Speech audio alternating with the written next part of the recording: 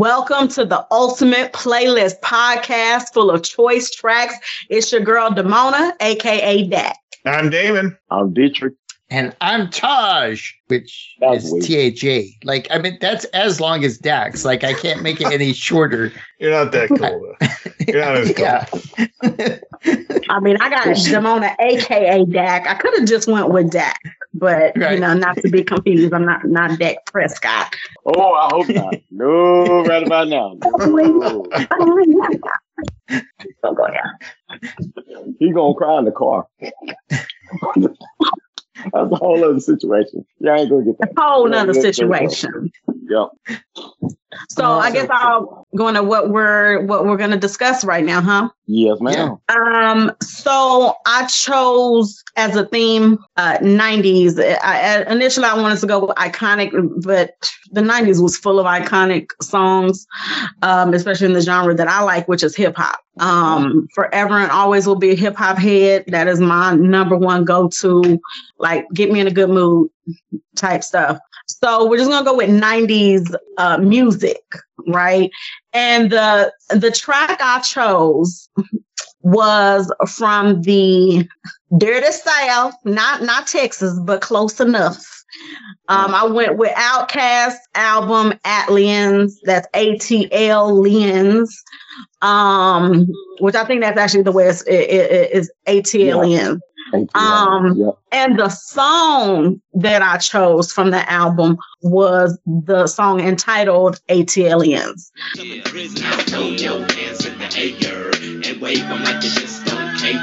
And if you like fish and grits and all that pimp shit, everybody let me hear you say, oh yeah. Now I chose that song for a few reasons. First, let's talk really kind of about the history of Outkast. During the time of the East Coast, West Coast beef that was going on, this was between Bad Boy Records by P. Diddy and then Death Row, which I don't know if Dre was Death Row at the time, but yeah. Dre was Death Row. And for those who are not the time he broke out and started before you did Aftermath. Yeah. There you go. Right. Thank you. Huh. And most people, like the South we were doing our thing, right? And when I say we, I mean in Texas, like we had DJ Screw, we had Pimp C, we had UGK, and a lot of them, but Outkast, like we weren't on the map like that. We weren't on the radio. Okay. Every time you listen to a song, it was East Coast, West Coast, all of the time. Mainstream, that was it. Now you did get a little Southern, Southern Playalistic, which was Southern Playalistic Cadillac Music. That was an album they came out with in 1993 or right after 1993. And they really broke that beef up, like to an extent, right? Because now all of a sudden the attention was on the South and Southern hip hop music. Now, the reason I picked this song, because there were a lot. This is not like an isolation, but because it meant something to me. So growing up, okay, let's go back. The song ATLians, the intro to it was something like a movie, right? Like in the video as well. It was like the entrance of this Egyptian pyramid. And the title itself, ATLians. This was on some other level. This is stuff that nobody talked about really, right? And I mean, it's always street beef. It's just like rock and roll, drugs, sex, money, status, streets, stories about the streets and what's going on. But in this song, it's like the intellectual side really came out. Big Boy is more street stories, and Andre 3000 is more like they're both very intelligent men, right? But the way they story tell, and that's another important part of Outkast, is they tell a story through their music. If you take the music away, you could still get the story behind it. And so ATLians, I was like, like, I remember when it first came out, when the video dropped, I was like, holy shit, other people believe in alien. Like, first of all, if you a conspiracy theorist and you black in the South and you in the hood, that you crazy. You was on crack, or you was a crack baby. Okay, Listen. But no, even though you find out later on in life that a lot of people had experiences that are whether alien or just these ideas of these conspiracies, whether it's a government or not, you start to talk about it more. Man, listen, it was a relief to feel like I belong somewhere. Like, okay, these were famous, and they talking about these the Egyptians. Like, so my grandmother, rest her soul, who my middle name is after, she taught us at a young age about Black excellence, that you are not the streets, that you have choices in life. She had property. She was one of the first Black teachers in an Austin integrated school. Okay. She taught us the value of money, of how we carry ourselves, how we represent ourselves. And hip hop kind of made it cool to be street. Like, I mean, not saying that we didn't have friends who were street minded and that we weren't in situations in school or outside of school when our parents weren't around, but I had never experienced anyone else on the same level, anyone raised the way I was raised. No one was talking about, I want to talk about something. Otherwise, they were talking about boys and gossip, and I became a tomboy. And so, like, for me, it was like, I could relate finally. Like, these are some intellectuals talking about some things, some deep stuff. And I loved it. So, like, man, I was like, what was that one verse? Oh my gosh. Because y'all got to tell me what y'all thought about it. Oh my, I mean, I can go on. They was at, what was it? They were dropping knowledge for real. Thinking outside the box. What was the call? Because I have my little notes. Like, oh my, yes. And so I was like, okay, I heard this verse before. You know, at the beginning when Big Boy say, it's the M-I crooked letter. Ain't no one back. Listen, I was like, oh wait, he did that on, well, he only did that like that beginning part on Players Ball, which was another banger. Okay, listen, I'm listening to every Outkast song and every album starting tomorrow. Every last one, because I forgot how good it was just to hear some brothers coming with stories with a meaning behind it. We're trying to elevate Black minds, and that to me what forever make them icons. Even though we ain't talking about iconic, that was my favorite song though. One of the many, but it was definitely one where they just brought some different flavor, and I was like, not different for them, but different in the sense. They brought some more depth. Like, they went real deep in the rabbit hole, and incorporating that video was like the icing on that cake. Mm-hmm. Now, throw your hands in the air away from like you just don't care. Yeah. And if you're in the fish and grits and all the pimp shit, let me hear you say, oh yeah. Listen, that was the anthem at the club. Everybody was like, throw your hands in the air. And I mean, considering all the club songs that we were listening to in Texas, all the DJ Screw and all the, yes, what was on. AKA Attic Crew, AKA the Dungeon Family, AKA one of the best duos to ever do it. So the fact that you picked AT-Aliens, definitely love this album. Definitely love that particular song, the title track. It had a dance vibe to it, a club vibe to it, but it was all about knowledge. And the fact that you said that so eloquently, I love the fact that you brought that in, talking about people spitting knowledge. And yes, this was during the time where the South wasn't getting a lot of play, but we were starting to take over the industry. So as far as getting the actual accolades, it came a little bit later in time, but Outkast was one of the first to do it from the South and actually be respected for their craft and how they were doing it. And it was a little bit different for them. They definitely went through their trials and tribulations, but nobody can say anything about Big Boy. Nobody can say anything about Andre 3000. Nobody can say anything about Stevie Brown. Nobody can say anything about anybody from the Attic Crew, except for the fact that they brought the music that they were supposed to bring. Goody Mob and the whole nine. So thank you for pointing that out. Thank y'all for bringing that to the mix. And yes, that was a very 90s point because it allowed Southern music to take forefront, whereas we have been playing the background for so long. So on board.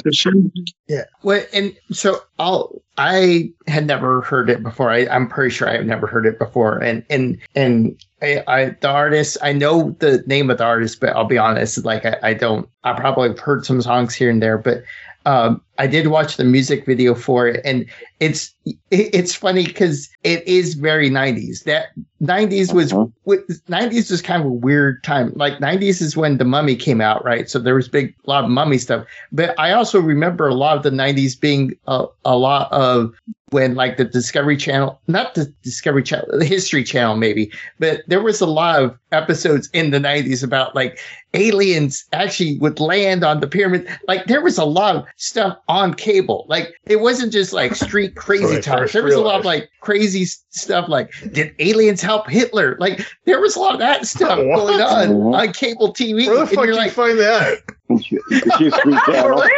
The fucking History Channel. Literally, yes. Yeah. Oh my God. Yeah. Okay. Yeah. That was very common in the 90s, for sure. Especially the aliens in the pyramid. Like, did the aliens help the pharaohs type of stuff? But then that's where it progressed, like further along in history. And yeah, no, I it's one of those things because just as a weird side note, like there was once a guy that came to fix our telephone line. And then he went off on a whole conspiracy thing about UFOs in the 90s, right? And he's talking about how there's white UFOs and black UFOs, and white UFOs are on the side of Jesus, and the black UFOs are on the side of Satan. I bet he would. And you're like, turn the narrative a little bit. Yeah. Are you almost done with fixing the line? My dad makes me stand out here to watch you guys. Awkward. I just want to go back inside. Awkward. Yeah, The 90s were a little bit awkward. Full of like fucking assholes. Oh my God. That fix your but yeah, UFOs were big in the 90s. They were always big. I do remember being all fucking freaked out by UFOs when I was a kid in the 90s. I was always looking for it. We lived out in the middle of nowhere. And I wish I was listening to Outkast now because, yeah, this is the shit, dude. But yeah, like just like looking up in the sky every night. It was probably a plane, or a fucking helicopter or some shit. But I'm like, oh, that must be a UFO because like X-Files and shit was coming out. Oh man, my favorite show of all time. Yeah, that's super 90s right there, dude. Mm-hmm. So what'd you think of the song though, dude? I liked it. You No, liked it for a lot? sure. Yeah, the hook, like you said, once you get into it, that hook is like, yeah, that just makes it a banger. So like for this though, like when I think of 90s, a lot on this show, I've always said that I love the 90s. I gravitate to that. And Outkast is one of my favorite bands. I think that like Hey Ya is a newer song. It's an old but newer. And that's that's like the album that's off of. That's where I like first heard Outkast. But I like the older Outkast. Aliens. Is it Aliens? Aliens or Atlians, either one. Yeah, sorry for fucking that up, Outkast. No, you're good. But they ain't go to us. We good. Yeah. So yeah, no, I like you're saying, like the lyrics in the song are like, yeah, they're pretty good. Like I think they're intellectual. Andre, is it 3000? Mm-hmm. Yeah, like he's badass. They're all good, but yeah, there's a lot of like, I like to look at lyrics and songs, and I think their songs are just full of it. I mean, it's not stupid shit. It actually makes sense. Like the flow, the beat that he's got is like, are they the first to create that beat where it's like the separation of every step? It's like, I don't know if it's like fast, slow. Like you're talking about just the beat, the music, the drum. The actual, their beat and what they use in a lot of their songs too. It's not just this song, but like a lot of their music has the same beat, and it's almost like they created that. That sound doesn't exist without Outkast. Outkast made that shit. They had a production crew called Organized Noise. That production crew actually did a lot of their tracks, and also other artists that were out there, Youngblood, Goody Mob, I think. Goody Mob, yes. So it's definitely a collaboration of a lot of different sounds and different understandings of music. They came up with their own style of flow, which coincided with the beats that they were given at the time. So, a lot of their style was rhythmic, but it was cultured in the same time. So it's real easy to hear a song like So Fresh and So Clean or Bombs Over Baghdad or Hey Ya or any of these other songs that come out. But if any other artist would have done those songs, nobody would be listening to it. It was actually took these two to actually take those songs and put them on a different level altogether. And just for the sort of sake of record, so everybody else will know out here in podcast land, my favorite album is Aquemini, but that's a whole other different situation. So, okay. That isn't Hey Ya on that? That's a later album. No, that's the Love. Hey Ya is on Speaker Box and Love Below. That's when they actually separated and made two separate albums and put it together as a collaborative or combined double CD situation. So one side was all Big Boy, one side was all Andre 3000, and that's where Hey Ya came from. But before then, they had albums and they had classic songs, and everything was about lyricism with them. So that was totally separate than what's out today. Today is more about the vibe and about just throwing out different stuff and being more industry minded. Whereas back then, they literally were creative in their flow and how they spit and what they were talking about and how they were coming across. And that set the groundwork for artists that we have out today that are lyrical and bass. So like a J. Cole's, like Drake's, like even the Jay-Z's coming up during the time of the same period. That set him for going for the bop versus just going for regular New York beats that nobody was really listening to. Like Outkast really set the trend for coming out with their own style and their own originality. And it's something that's missing in the market right now, but it's not something that nobody else can pick up and do ever again. It's just a matter of how do you lay down your own originality without stepping on somebody else's toes. Yeah. I remember one thing I had like when I was listening to it, and I listened to a few of them, but since I had to stick with the one song, which I wish I would have picked it as the album choice, but that's neither here nor there. But I remember Big Boy, I remember when his opening lyrics, I only went over a couple of lyrics, but you remember when he used metaphors that people used in the streets the next day. Like when he say, it's the M.I. crippled letter, ain't no one better. When I'm on the mic, you better wear a sweater cooler than, and I know I ain't saying it right, but cooler than the polar bear's toenails. Oh hell, there he go again. And you were hearing like, oh boy, you looking cooler than the polar bear toenails. And if you did not know, you'd be like, oh man, he's talking slick. Like, no, he heard that on the album. And I remember what he said, something like, you got me bent like elbows. Yep. I'm cooler than Freddie Jackson sipping a milkshake in a snowstorm. Oh my God. Listen. Big Boy came with the metaphors like that. And then Andre again with the whole he had his own ways of using metaphors, but his was man, it was so deep. His shit was so deep. What was that one? He was like, what do you say? For the money, yes, two for the show. I'm like, man, don't get us started. We can go down that pipeline all day. Now my oral illustrations be like clitoral stimulation for the female gender. Ain't nothing better. Let me know when it's wet enough to enter. If not, I'll wait because the future of the world depends on if or not the child we're raised gonna have that end syndrome.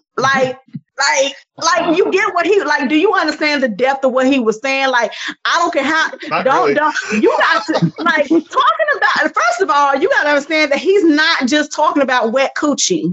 He's talking about, is your mind stimulated enough for me to enter? Understand because if your mind ain't right, when I get up in them drawers and we have a baby, we got to make sure our future is right. Oh, there's a lot more. Okay. Yeah. It's a lot more. When I say you got to look beyond and see somebody's simple mind be like, oh, he's talking about some wet coochie. He's talking about he ain't going to get in the coochie till it's ready. Till you ready right here. The mindset of the coochie. Yes. Understand the coochie. I'd rather stimulate you mentally than physically. To get everything in. Let's, like Anne Frank, let's hit the attic and hide out for about 2 weeks. Oh, come on. So come on, man. I'm so he's so great. Oh my God. And you gotta think about it. So a lot of people who did not, because again, one of the issues, inner city reading is the issue. It still is. And you hear it now, even with people that you think are educated, but they choose to, for some reason, use colloquialism and slang to speak. And maybe it's a trend, and almost speaking properly and knowing the English language is a lost art almost. And even then, though, it was starting. I could see it, and for him to come with music that makes you think, because you already looking up to these guys as icons and heroes, and man, their style. I want to be like that. I want to dress like that. I want to have that. And then they hit you with something that you don't understand. It almost made you look it up. Who is Anne Frank? Next thing you know, you up here reading Frankenstein and shit. Like, she did write Frankenstein, didn't she? No. That's Mary Shelley. Anne Frank, that she was the one in the attic with the deaf mute. Yeah, there you go. Yeah.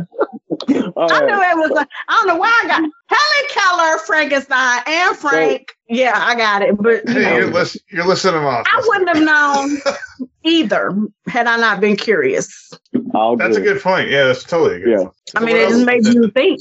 Yeah. Speaking of make me think, I want to think what the next person track should be coming out from the 90s. Who would you like to listen to talk about their 90s song? Simona, it's your choice. Oh, okay. Because I will say Taj for last, but I just feel like I got to put him on the spot now. Okay. I'll go. What was your 90s track? Okay. So the assignment kind of changed, right? Because I thought the assignment originally was like a 90s song that had to do with the movie. Then it changed to iconic 90s, and then it was just 90s. And I'll be honest, like there's a lot of good songs in the 90s. I picked this one because I heard it when I was going through some stuff. And it's like, ooh, I like this. It's unique. And it's very 90s in a sense. It's kind of unique to the 90s, I feel, but it's just one of those songs that it's a good song. And I don't know, I'm not going to sit up here and say it's a banger, but the messaging is good on it. And I feel like maybe just because I was during the 90s, right? The 90s. So all right, I'm going to back up a little bit. Like, yeah, put them on the spot. 50s was all about rock, right? 60s, 70s was kind of about, hey, we should make society better, right? Or, especially with, the hippies and the flower childs and all that, right? It's all about how do we make society better? There were 80s was kind of the Cold War, but I think when the 90s came around, there was like, hey, communes didn't work, right? There was a lot of stuff where like the 90s was kind of like, you got to make yourself better, right? You have to, it was the 90s, I feel was more about like, the world is what it is, but you have to make yourself better first before you go on, right? And that's kind of what this song is I feel. And so the song I picked is What's It Like by Everlast. Then you really might know what it's like. Then you really might know what it's like. I will be honest, I know no other song by Everlast. I probably do, but I don't know. But this song is just one of those songs like, hey, you see somebody and you instantly make judgments, but this is what could be going on with them. And like, is that the right thing to do? And the song is basically saying, no, it's not, right? It's like you have to walk a mile in their shoes, right? And this song I liked a lot more than another song that was kind of trying to say the same thing, but was way more higher in the charts, which is God, If God Was One of Us, right? They're both saying the same message, but If God Was One of Us, I will guarantee is probably more popular in the charts than this song. But I always like this song. This song just cuts to the bone. It's like, hey, look at this person. This is what their life is. And then this is what people call them, right? And you're like, that's not how it should be, right? You don't know, but you just, people call people other stuff, based off of first impressions. So, but yeah. Okay. So that's what you're saying. Yeah, so that's why I picked it. I know it's it's not super iconic, but for me, it felt like it was, especially for the 90s. So. It is iconic, and it's iconic for a couple of reasons. One, because if you don't know, Everlast came from House of Pain, Jump Around. So that was another song that was out there during the time frame, but this is on solo tip, right? Okay. So, and during this situation, he was literally pointing out everybody's flaw. It was an eye opener. It was one of those where he's not rapping, he's coming out singing. And furthermore, he's coming out in more of a folk tone, but something just to kind of catch your ear on and make you think about what you're doing before you do it, especially when it comes to prejudging individuals. You know, prejudice was definitely high in the 90s. You had the whole LA riots. You had the Rodney King situation going on. You had all these different things that were going on, and people were being judged off of first impression without you giving them a second thought of who they actually might be or what they actually might represent. So he actually took that and ran with it and turned it into, you know,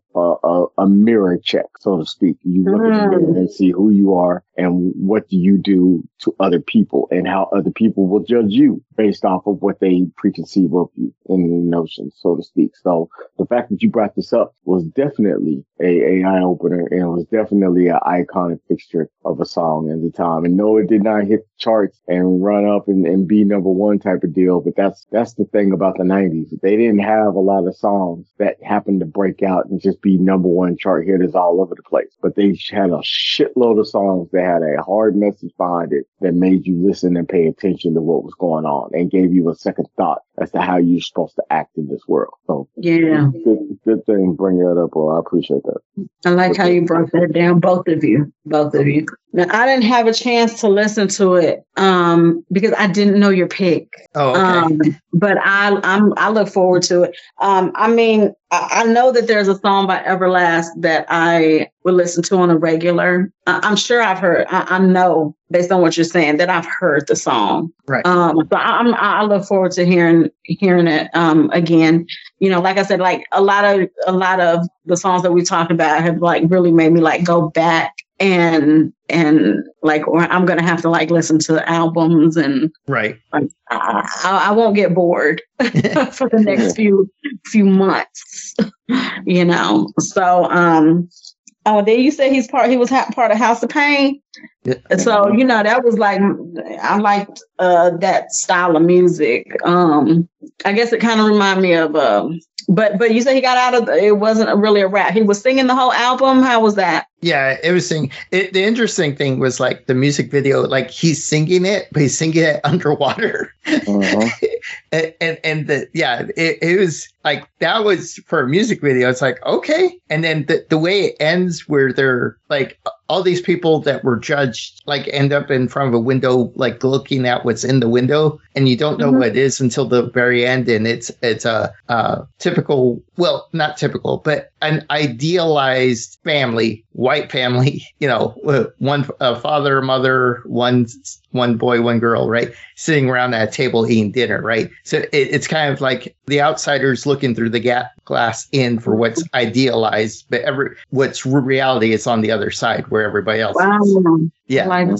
Yeah. So okay. But it's very, yeah, it's very like rock Americana, the melody. No sound of hip hop at all, but yeah. No. Yeah, nice. And plus, the other thing was like the actress in the music video. I thought, like, I tried to find it, but she looks very familiar. I almost thought it was like a really young, like Jennifer Lawrence, but it's not. But no. Yeah, but she looked really familiar. She looked like a young actress that probably. Yeah. What'd you think, Damon?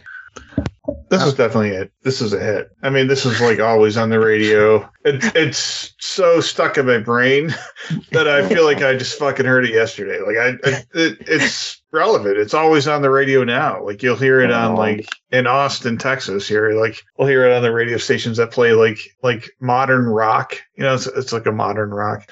Yep. And I think there's a lot of bands now that still sound like this. So, and they still play. So they're still relevant. I mean, it's crazy how the last 20 years, like, if you're old enough, it's like you didn't skip a beat, you know? Yeah, no, this is like definitely like the later 90s, right? Like, was it 98 this came out? And I think that's so I gravitate to a lot of stuff in 98. Like, I think the movie Can't Hardly Wait came out then, and like a lot of just like horror movies that were like, you know, the 90s, you know, and music was just like the late 90s especially just had like a special vibe. And this is definitely like, if you want to look at iconic, yeah, this is definitely like, it's just not going away.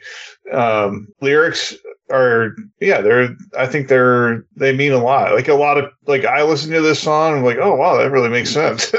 This like Outkast had really good lyrics. They still do. Like, that's why I like Outkast. And I think that this song in particular, like, just, it's like the message is like, oh yeah, this all makes sense.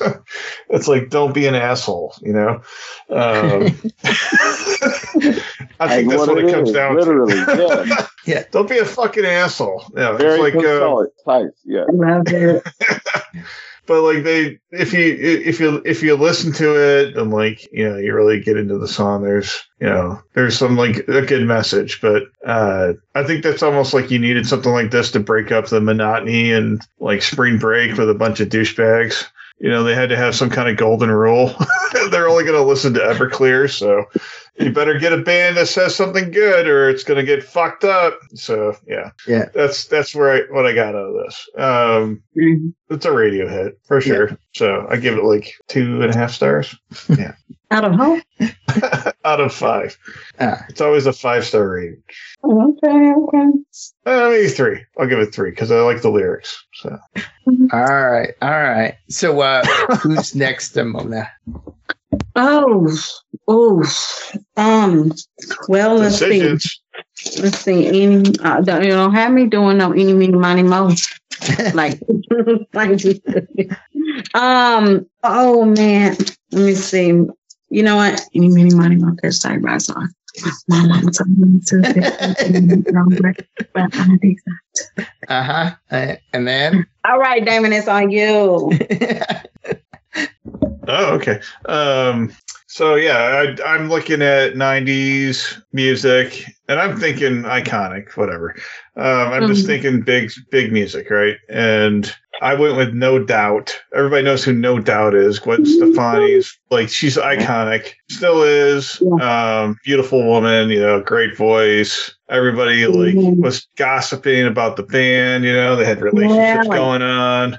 All kinds of shit, right? Tragic Kingdom was like one of their fucking best albums. It's the hit album. Don't Speak is the song I picked. Don't speak, know just what you said. So please stop explaining. Don't tell me cause. So Don't Speak is, it's definitely like, it's there. It's what everybody was singing. Everybody was listening to it. You know, like all the girls wanted to be Gwen Stefani. And, I did.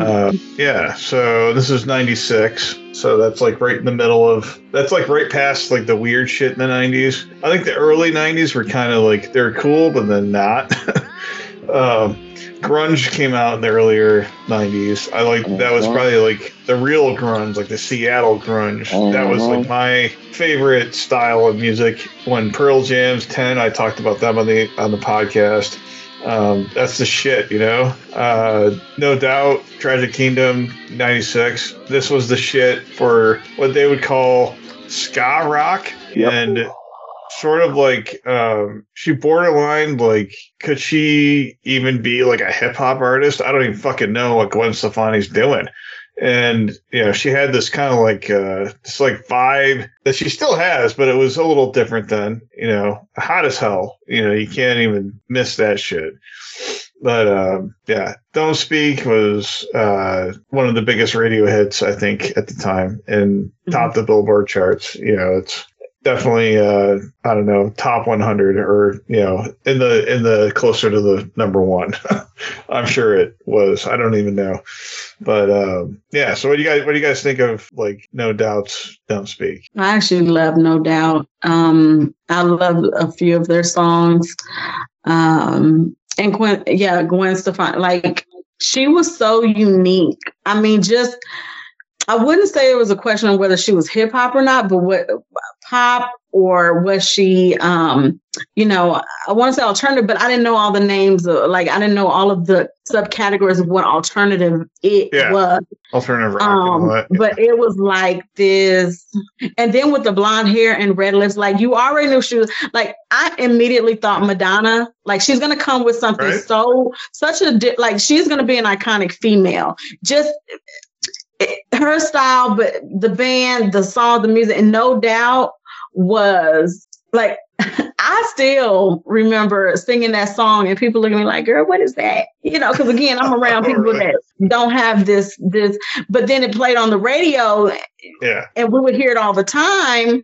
But I had heard it before, I won't say before it hit the radio, but before people were really into it that I associated with. And next thing I know, all the girls are singing, don't speak, no one's what you're thinking, I'm a reason. Them cause it hurt. I still don't get what that like was she asking him not to tell us? I don't even know what the hell the song was about, but I loved it and I still do to this day. It's a breakup song. It's a breakup song. Yeah. Breakup, okay. Yeah. And that was gonna be my thing. Like I love the song. Like it's a great song. To kind of put it in words, like it's a breakup song, but what's interesting is it's kind of on two levels, right? One level is like it can be a mature level, like a knowledgeable woman that's like, hey, I know it's done. Don't speak. You don't have to say anything. I'm gone. Right. On the other level, only because I knew a couple like this in the 90s. And it seemed like for me, because I don't, but maybe it's just because I don't hang around with people like that. I knew a couple specifically in the 90s that were that couple where they would be together, break up, get back together, break up, get back. Like that was their cycle. Their cycle was like they would get together, be cool, then break up, and then get back together. And that's that's another version of this song, right? It's like, don't speak, because once you speak, that's when we fight and break up. But if you don't speak, we're good together. So a little bit more is that it actually wasn't originally a breakup song. So like her brother Eric Stefani co-wrote it. They kind of created this as a love song, and then it became a breakup song because she broke up with the bass player Tony Kanal. So like they had a breakup, and that's what she like rewrote the song completely for that situation. And that was always on MTV. Like I was saying, like there were always, people are talking like that. It was like the big it was a rumor, situation. So anyway. Yeah, I think like who gives a shit? I mean, at the time we gave a shit. So it's like that was back when artists in '96 they held us like by chokeholds because we were like, oh my god, they were actually dating. Oh my god, is everybody okay? Oh my god, she's gonna get with now. That's when during our time we were actually caught up in what our artists were actually doing. We're like, how'd that guy get hurt? That guy got hurt. Exactly. What the fuck? How the hell did you get her? And all that bullshit. It's like we were caught up in the mix. Yeah, it was a high school all brought into the actual music scene. And what are you talking about? Released it. We still do that nowadays. I mean, just the other day they were showing Taylor Swift at the Chiefs game, and it's a playoff game and negative 27 degrees, but we have to see Taylor Swift. Like that stuff's still going on nowadays. It's still going on, but now we have the actual option to turn this shit off. Okay. We're an adult now, so we don't get too shit about it.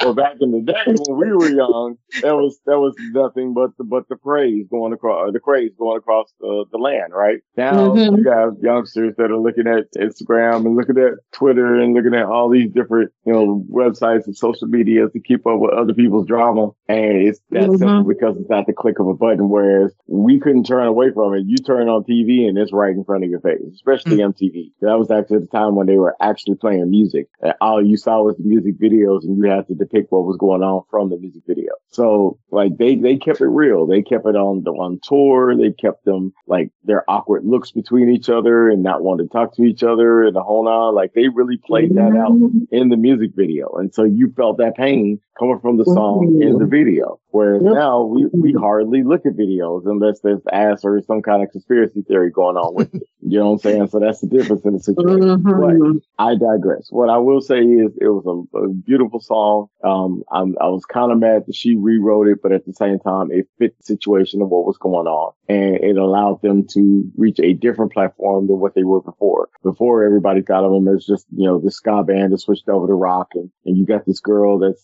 definitely a looker on the cover and not showing any kind of depth. And then they come out with this song and it completely changes everybody's mindset of what this band actually is. And that's what allowed them to move on to different ways and different lanes than what they, originally was charted to do. So I think it was an excellent pick. Awesome. Well, any other opinions on that?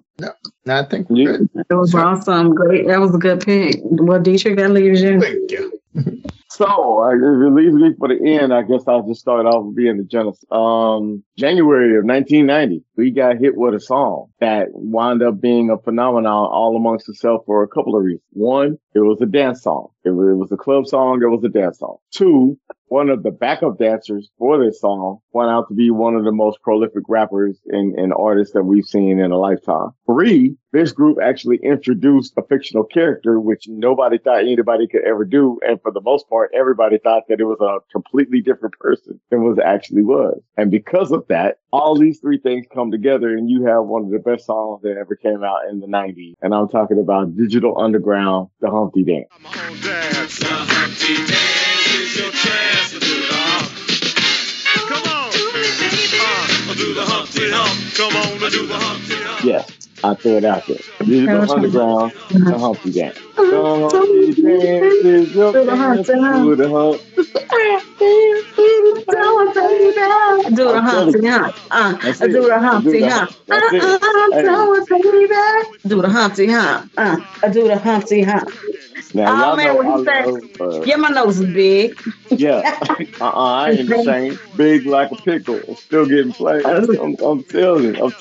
Look, so here's the reason why I came up with the song. One is because the group itself was iconic. You had R.I.P. Shock B, but it was Shock B, aka Humpty Hump, who was his fictional alternative character that he would get into the role and play in order to do rap songs. And like I said, for the longest, people thought that they were actually two different individuals, but it was one person who was playing two parts, which was unheard of in rap culture, right? Second thing is you had Money B, who was another individual who had his own particular rap style, his own flow, and he definitely came with his own vibes. You had DJ Fuse. You had a couple of other individuals that were a part of the group, but one of the backup dancers in the group at the time was a young individual by the name of Tupac Shakur. And that's how he got his start, was a part of Digital Underground. There were songs that came out. There was Do What You Like. There was his song, I Get Around, in which he featured them on.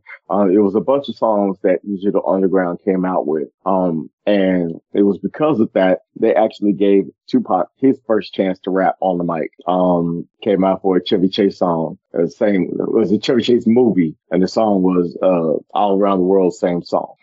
So if you have a chance, go back and listen to that. But I picked the Humpty Dance for a particular reason. One, because it was an actual dance that went along with it. The dance was a craze. You played the song, everybody did the song, everybody did the dance moves.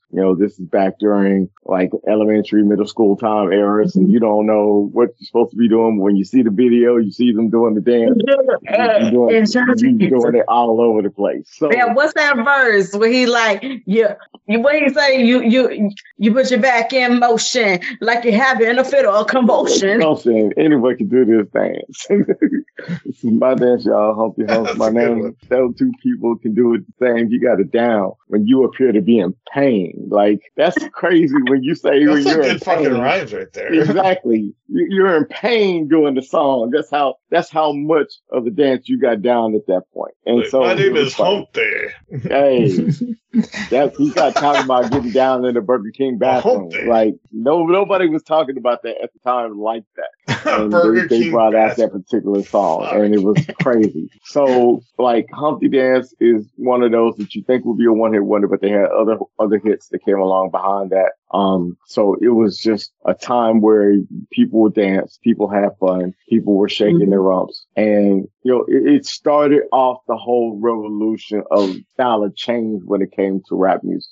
It wasn't all about gangster music. It wasn't all about, just sexual innuendos and the whole nine. It was literally about having fun and dancing and moving in group. And so this, especially part of the early 90s, this is where, my childhood comes into play and my style of 90s music comes into play, because everybody else will remember the later time frames, of everything that went on. I remember the earlier time frame when it was about teaching, when it was about, getting out good messages, when it was about just having fun, and you didn't have to have a specific code of what you went by. Either you were doing your own thing or somebody else was doing their own thing, but everybody was original in their concept and how they came across. And Digital Underground, like I said, rest in peace to Shakti. But it literally, Shakti, it literally was a time where, you could just kick back and have fun. And this song right now, if you play this song at the club right now, those who know it are going to do the dance. Those who don't know it are just going to dance because it's a funky little beat, and everybody loves funky beats. So tell me what y'all think about Digital Underground Humpty Dance. It's like he took serious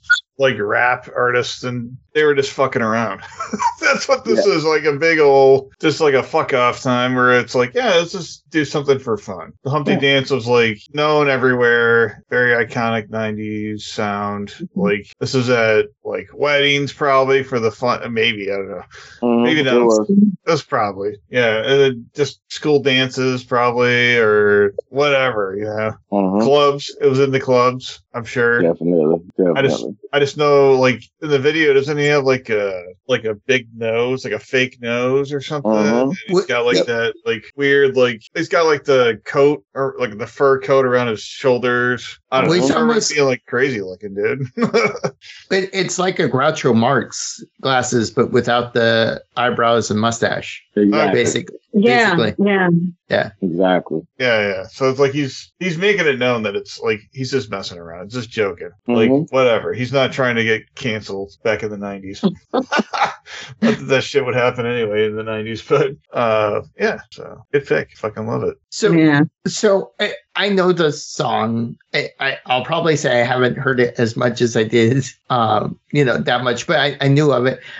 What I think is interesting, I mean, especially since, you introduced us to Slick Rick, like this felt very in the vein of Slick Rick because it's part storytelling, part club. Like and the crazy thing is like even if you watch the music video or just listen to a song, like, but especially in the music video, like he doesn't actually do the Humpty Dance until like the last minute, 30 seconds of the song. Like the song is almost done by the time he's like, all right, this is how you do the Humpty Dance. By the time he actually does the dance. Yeah. What does that shit look like? What does the Humpty Dance look like? You're going to do humping, like air humping? No, and that's the thing. Like there's a lineup of like 5 guys, but like none of them are doing it the same. And that's why he has the line like, hey, no 2 people do it the same. And you're like, all right, I still have no idea what it is, but okay. So it's like a mockery of Americans. I don't know. Yeah. So dudes at a club at 2 a.m. I don't even know. They're so wasted. They're humping the air. Hey, 2 a.m. was the best time. I don't know what you're talking about. But 2:30. 2:30. The last song before everybody got to get kicked out. And then when you go out to the street and somebody turn they actual stereo on in their car and they playing the song again, and all you doing is jumping it down, and somebody get in front of you and you hey. You're listening to it as you're in the Whataburger drive-thru or some shit. Oh my God, yes, that was the pimp days. Yes, those were the days back then when you hit the Whataburger or you hit the Taco Cabana. Jack in the Box. Oh yes, Jack. They had Taco Cabana back then.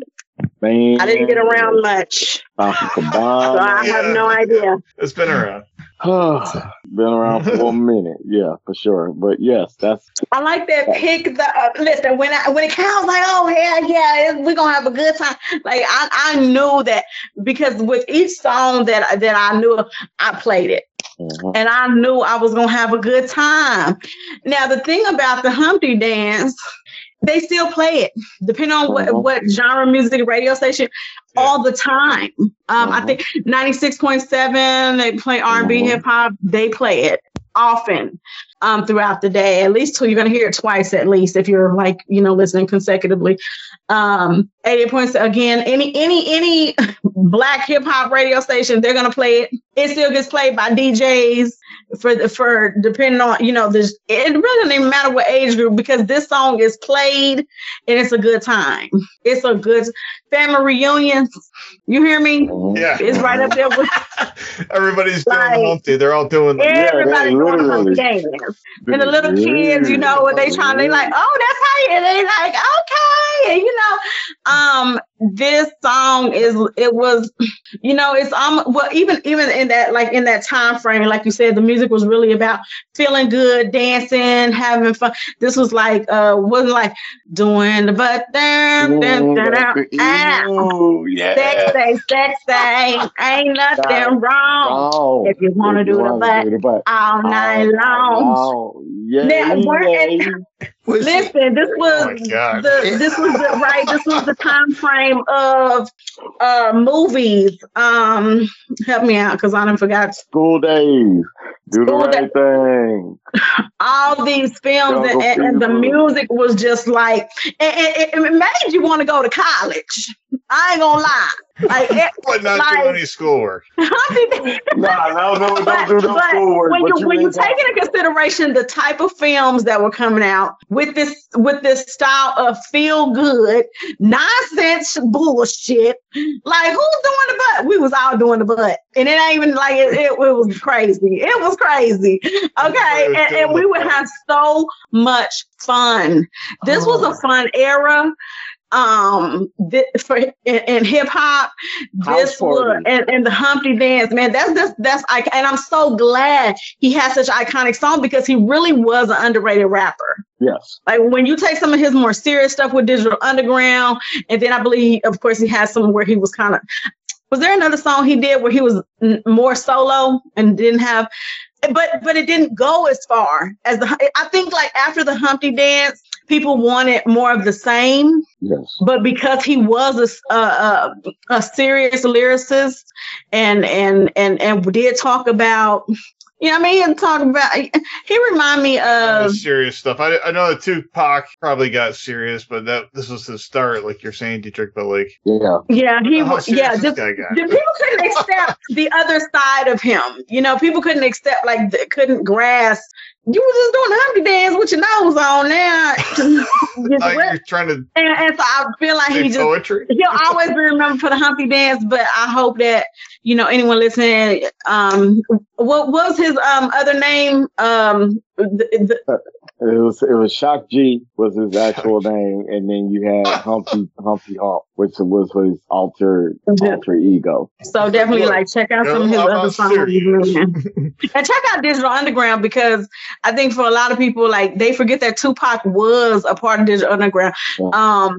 I didn't know until going back, but I remember seeing Tupac. I just was like, when Tupac really came out on his own, I was like, where I know him from? And then of course it took a documentary and stuff to tie it all in. But I think the beauty of hip hop is that I like that we always one artist always tends to give the other artist credit, or you're able to tie everybody into something, whether it's who created the producers. Let's say that they acknowledge the producer, and the producer may have done so many other artists that it makes you, if you're really inclined to listen for the music, you're going to start exploring all these other artists that you probably wouldn't have heard. And it goes back, honey, my 16-year-old, you talking about kids who don't know music, baby, she listen to Erykah Badu, Ice Cube, back from straight out of Compton. My 16-year-old daughter And not from my, I guess, I do kind of influence that by the stuff I listen to, and then they explore. But that's the beauty of music, right? In general. And I like this podcast because y'all make people think outside the box. All of y'all have different tastes, different points of view. And and for any music enthusiast, it's gonna make you think, it's gonna make you pull out the tapes, the CDs, and the whatever, YouTube, whatever you gotta listen to. The 8-track, pull it out, all of it. And really just appreciate the sound and the artistry of music. Yeah. I mean that knows more about Muddy Waters than I do. That's crazy. Muddy Waters, Red Man. No, actual Muddy Waters. Muddy Waters, the blues? Yeah. Was he blues? Yeah. She blues. Yeah.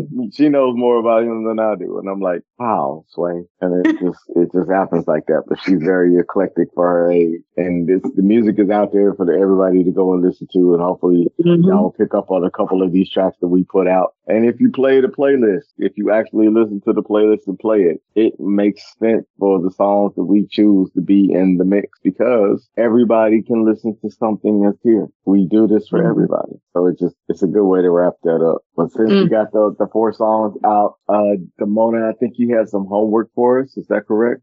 Yes. So before you start, let's go ahead and drop the needle, flip the record, drop the needle on side B. Okay, now let's get into the album that you had us listen to. All right, the homework I left you guys with is Armageddon, the album, which was the soundtrack, right, to the movie that became an album. I'm sure there may have been other movies I can't even think of any other than Disney movies, but we're talking Armageddon. The movie itself was emotional, but the album, so this is Armageddon, the album, and various artists, songs that with the scenes, and a lot of people may have, a few artists, like Aerosmith, which will bring me to my choice track on the album, which was, there goes my brain. It has nothing to do with how late it is. Think about Steven Tyler. I don't want to miss a thing. Like, you ain't missing a thing. I don't want to miss a thing by Aerosmith. Don't wanna close my eyes. I don't wanna fall asleep 'cause I miss you, baby. Was my choice track on that album. That's a good one. But about every song is good. I'll just kind of go over. So Aerosmith, Sweet Emotion, Leaving on a Jet Plane. First of all, and this was by, who was this by? Leaving on a Jet Plane. I forgot her name. Chantal Kravazuk. I don't really know how to pronounce her name. Living on a jet plane. That was like a remake, right? Yeah. I don't know if it was a remake, but I know that the scene this was like right when they learned that this is when, so Ben Affleck played AJ, and then Grace was his, I forgot the actress that played Grace. Is it Liv Tyler? Liv Tyler played Grace, and they were like in love, like right? A family affair. Young love. Steven Tyler. Bruce Willis, who was the chief officer of the mission, was her father, right? This fucking 90s as shit, dude. Man, this was like a love like no other. And they found out he was going on this mission that they may not come back from, and this is the song that they, this is their song, I guess. But the song that brought me to tears, and to this day brings me to tears, but it's also a song I want to make love to, is Aerosmith song. Yes, for real. I don't want to miss a thing. Like, I know people play this at their weddings. Sorry. Wait, I'm just saying. It's a wedding song? Well, people play this at I don't want to miss a thing, even when I dream of you. Sweetest dream will never do. I still miss you, babe, and I don't want to miss a thing. It's also for narcolepsy because they don't want to fall asleep. They don't want to close Really? their eyes. Yeah. Because it's funny because I have narcolepsy, Taj. I don't want to miss a thing. Totally stole your romance vibe. But God, come on now. No, I It's agree. all like I agree. it makes me cry because I don't even remember the scene that was going on when they played this. I'm probably looking at it. It's the animal cracker Meteoroid. scene. They played this song. So I watched the movie just as a full closure because I had never seen the movie. So I don't get into that. What But, the fuck, Tash? well, I have feelings. Anyways, but yeah, it's the animal cracker scene where they're on their respite, and it's him with her, and the little animal crackers on her chest. And then That's redo this Yeah, song. yeah, with right a before- different yeah. version of it. Yeah. That's one again? Isn't that like the theme song and the first song on the album? No, They had to redo but it. it's on there a couple They redid songs. that. It's on there a couple times. Yeah. Yes, yeah. And But- we did Oh cover my I God. Don't Want to Miss a Thing, so it'll be Didn't in the miss it. playlist. Yeah, we ain't gonna miss it. Yeah. But that was my choice pick for that I like album. it. I like Actually, it. the one we covered is the theme from Armageddon because that's the You are one that you, correct. that you picked. So yeah, We actually did talk about it before. just about that instrumental part. Yeah. Right. I'll go and jump in here. What the hell were we thinking about Michael Bay? I'm just saying, like, It's one of his weird fucking movies. It's not bad, but it's like different. we trust this guy with Transformers after this. Like, we knew what we were getting. Oh my God. Like, I know that there's a lot of love for Armageddon. I didn't get it. I mean, I watched it and I'm like, yep, this is a Michael Bay fic. Like, but it's like early Michael Bay. And you see the stuff and you're like, okay. And I was expecting more. I thought Michael Bay started out differently, and nope, he's been the same ever since. Like, we knew what we were getting when we chose Michael Bay. But yeah, the movie was okay. The soundtrack, amazing. Like, you can't argue with that. The soundtrack itself, like, the soundtrack is too good for the movie, I feel like. Wow. The soundtrack was better than people received the movie. For sure. Fired. Really? Am I the only one in love with that movie? No, you're fucking not.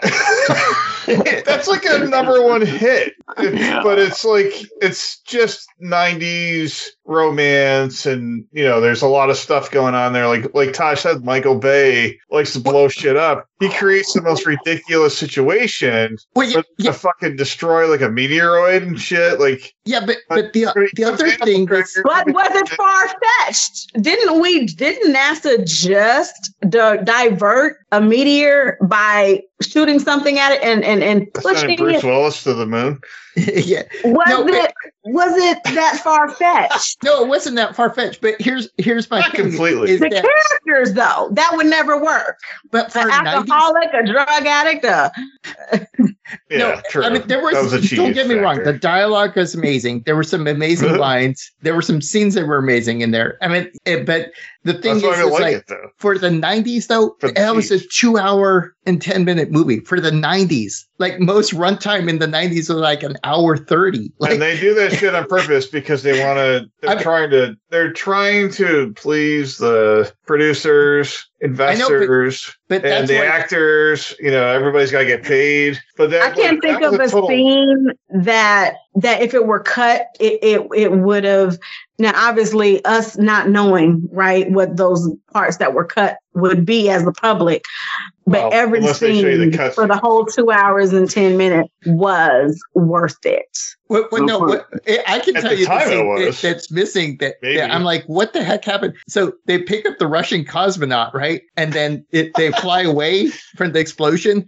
And then, like, it's supposed to be like a 16-hour, like, or 16 hours from there to get to the backside of the moon. No, it's like scene cut. Like, all right, we're on the backside of the moon. We're going in now. You're like, wait a minute. I did not know this. I mean, you kind of know, but space station exploding, and I don't get a little like, hey, crazy Russian dude, what are you doing? Do you want to come with us to save the world?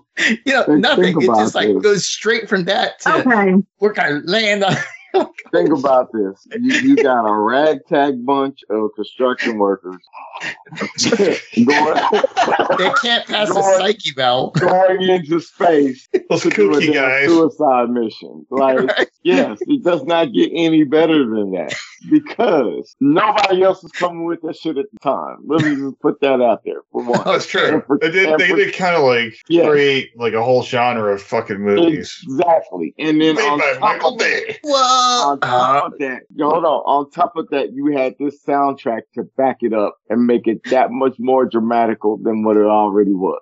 Throw a Journey song in there and you're good. You got Journey on the damn soundtrack. Like, who does that? Who could say that? Who could say that they got Journey on the track? And Bob Seger's ass, too. Exactly. Who can say that they got Aerosmith contributing not one, not two, damn near it was a fucking Aerosmith produced movie, pretty much. Exactly. So Bon Jovi.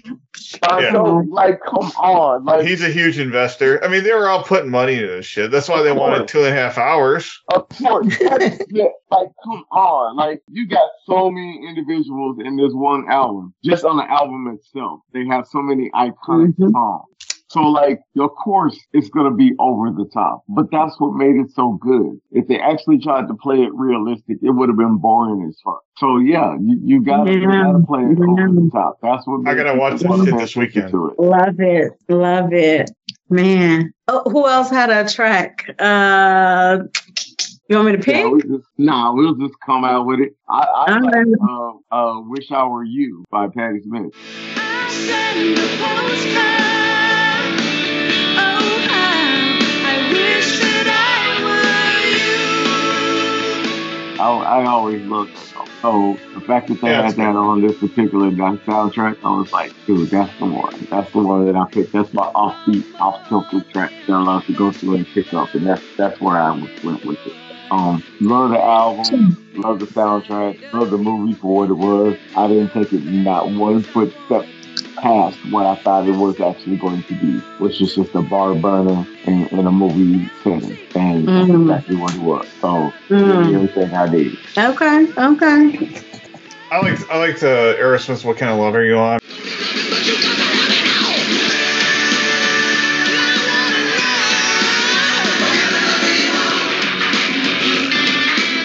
Because it's like one of their songs that sounds like an older song. It's not the main theme song, but I like this partly because Aerosmith at the time was fucking kicking ass, and we like my wife and I seen Aerosmith live a couple times, saw him with Kiss, that tour, Steven Tyler is just a fucking badass, like recently his ass sang so much that he lost his voice. He got sick or something, he couldn't tour. So they had to postpone that. But like they're right up there with, all these other bands from the 70s.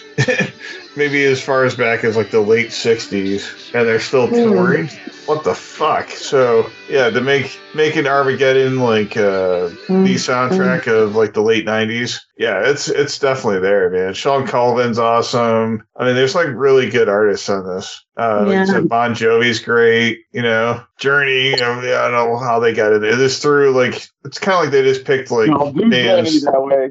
Don't you do it? I don't know. That's the one thing about it. Like, how did they throw? Like, was it just based on this scene needs this song, or this is the vibe? Kind of random. It was like a Michael Bay fucking assortment in that respect. It was like a blow 'em up, and then what's a good song? It wasn't really the forethought wasn't really there, other than just like we're just having fun. We're gonna make a crazy movie. Oh yeah, my daughter's in the movie, and I'm on the fucking album. So cool. Yeah. Like it was just a bunch of people hanging out. Man, that was the first time I ever looked at Liv Tyler and got a little bothered in my pants. I'm just gonna put that out there right now. That happened? All right. Yeah, Good that for was you, the man. very first time. Yeah, 'cause I was not a Liv Tyler fan, and then in this movie actually made me a fan. And I was like, "Aw." And then she was doing Lord of the Rings and all that shit too. But yeah, like that was her heyday. I mean, she's done some recent stuff too. But yeah, Leftovers, I think, or something like that. Something like that. Mm-hmm. I just liked her sweetness, and I mean, you know. Well, she was in. Am I wrong? Maybe I got my actresses confused, but she was the one in Labyrinth, right? No, hell no. Okay. She's in Lord of the Rings. She's like one of the fairy. What was she in before this, though? Oh, before this? Well, she was also in Aerosmith's like videos too, like the music videos. Oh, with Alicia Silverstone. Like they were in like a couple videos together. Okay. Long black hair. Like gotcha. Yeah. Like she was still in Beauty. She was in The Strangers, Empire Records. Empire Records is where you would know her from. The whole Jersey Girl. She's been in a bunch. She's done a lot of movies. Yeah. She's great in all of them. And Empire the thing is great. Yeah. I don't think there's favorite role with her in was That Thing You Do. That was like Momo's favorite role she was in. That Thing You Do. I have to check it out. Yes. Is it a rom-com? Yes. Well, not rom-com. Right? It's kind of not really. It's definitely a romance film. A serious movie about one-hit wonders. They call themselves the Wonders, but it's spelled Leaders. It's okay. That Thing You Do. I'll check it out. Yes. Got Tom Hanks in it and the whole nine. It's good. So I'm gonna pick just for my song. It's gonna be Sweet Emotion.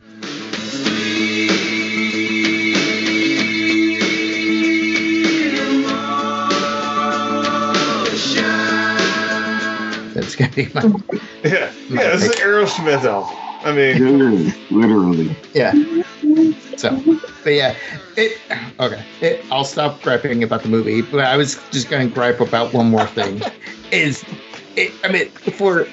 For nowadays, like the female character is really flat. I'm just saying, but that's Michael Bay. Like, I think he makes all his female characters flat. I mean, he did the same thing in Transformers. Like, all the female characters are flat. Like, they're just set pieces. Flat as in no body? Or you're talking about like they're flat-chested? Or like... No, flat, like they have no character growth. They have no character arch. They're just there. Flat. When you say a woman's flat, you gotta say what you mean. I mean, they're flat. Like they're not used as characters in the film. They're used as props. They're like she didn't have much of a personality. Yeah.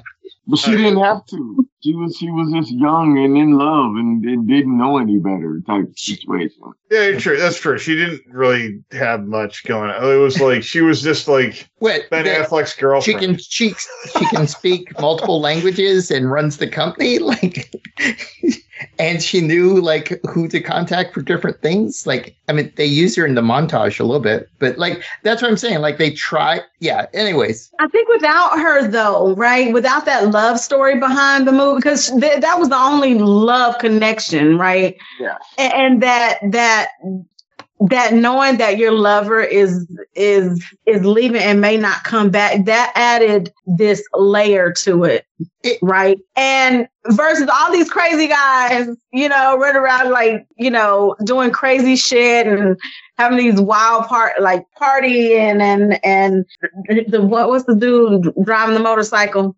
Like when they were chasing him down, like you gotta right. Like it made sense. It was like all this action, which was great. Yeah. But and not only that, not only her relationship with her boyfriend, but her relationship with her father, because now she's both men in her life. Right.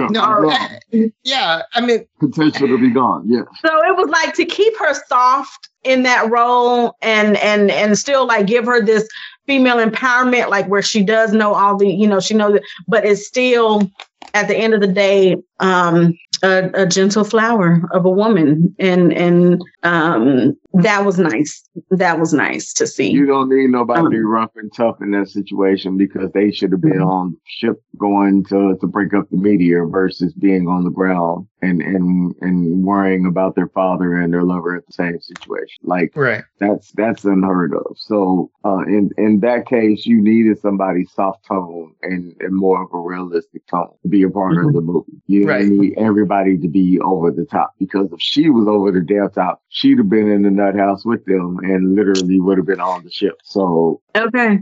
Yeah. All right. And then it would have been another 30 minutes just figuring out their fucked up relationship. It'd have been a longer movie. While on the ship, while her dad is watching his every move, trying not to let them fuck in the back of the ship. So, like, that's a whole other situation. I got you. Literally. Okay. A perfectly written movie, great music added, and that's what made. Hey, you could almost say without the songs, if you're not a fan, it don't work of the movie. But like the song choices were amazing. Because we didn't even hardly sit, and I ain't gonna lie, I may have skipped that song that you mentioned, but give it to me again because I want to go back. I'm gonna go back and listen to the whole album. Patti Smith, Wish I Were You. Wish I Were You. Yeah. And what you said, that was like the bar scene? I'm gonna say what scene it was. I can say that was. Oh, now you're gonna make me think. Okay. Yeah, I want you to go back and pick that up and tell us what you think about it, because that was my favorite song for the movie. Yes, I know, Don't Want to Miss a Thing and all these other like chart toppers and the whole nine. You threw a loop. You knew that was one that nobody else will pick. It's not even about that. I just like what I like. That's your favorite song? Okay, man. I know hits when I hear hits, but I also know his sentimental songs when I hear good sentimental songs. And that's what I go for. It's a sentimental. All right. Well, I'm going to look forward to that then. That's what's up. All right. So, Damon, do you have some homework for us next week? Yeah, I do. Now that we've gone through that rabbit hole of the 90s and the whole Michael Bay, craziness with Armageddon, which I love. Yeah. I'm staying in the 90s because we just talked so much about the 90s and I love that era. So I talked a little bit about this band before. One of my favorite bands. This is Tool, lead singer Maynard James Keenan, 1996. Enema. And that's probably what Enema or Enigma? Enema. Enema. Nima, and this is 1996. I'm just a huge fan of Tool. I mean, he's got a winery in Arizona, which is great. I've seen Tool. I've seen all the other projects that they've come out with live. So definitely follow James for sure. Anyway, yeah, that's it. So check it out. I hope you enjoy it. The craziness, sort of like a metal. I don't know actually what they are. They're metal, but they're all kinds of. They're a mixed genre. They're definitely metal, but they have other elements that they bring into the fold. So yeah. Yeah, especially with the other projects that they come out with. But okay. Right. I know of them. I know probably a couple tracks, but I've never listened to an album of theirs. And looking at the album cover, this isn't the one that I think that everybody bought, right? This is a different album than the one that everybody bought. Well, I mean, I think everybody that's a fan of Tool bought all the albums. Right. No, but even people that weren't a fan, I think that this might have been probably like this might be one that everybody bought. They probably bought Undertow. Undertow is like the song Sober that I've mentioned on the podcast before. Undertow came out later, I think. Right. This is their second album that released. So this definitely is considered one of the best metal albums that came out at the time, just because of the songs that were on here. Like I remember 46 and 2. That was like my jam. So just for the fact that you brought that up, I was like, man, yeah, this is gonna be a good one. Well, check it out, guys. Check it out, listeners. If you haven't heard of Tool, which, well, I'd be surprised if you haven't, but I kind of hope you have it, because this will be like a nice treat. So, all right. Okay. Well, we'll go and wrap things up. This has been Trace Tracks. You can find us on our website at tracetracks.com or email us at tracetracks@gmail.com. Both of those end with a Z. We have matching playlists on both Spotify and Pandora. And we ask that you please subscribe and listen to all past and future episodes. Let's go and sign out. I've been Taj. I'm Damon. I'm Damona. And I don't want to miss a thing, even if it's a crazy ass movie that nobody really wants to talk about anymore. And we're gonna pick up $10. Y'all keep getting those great tracks.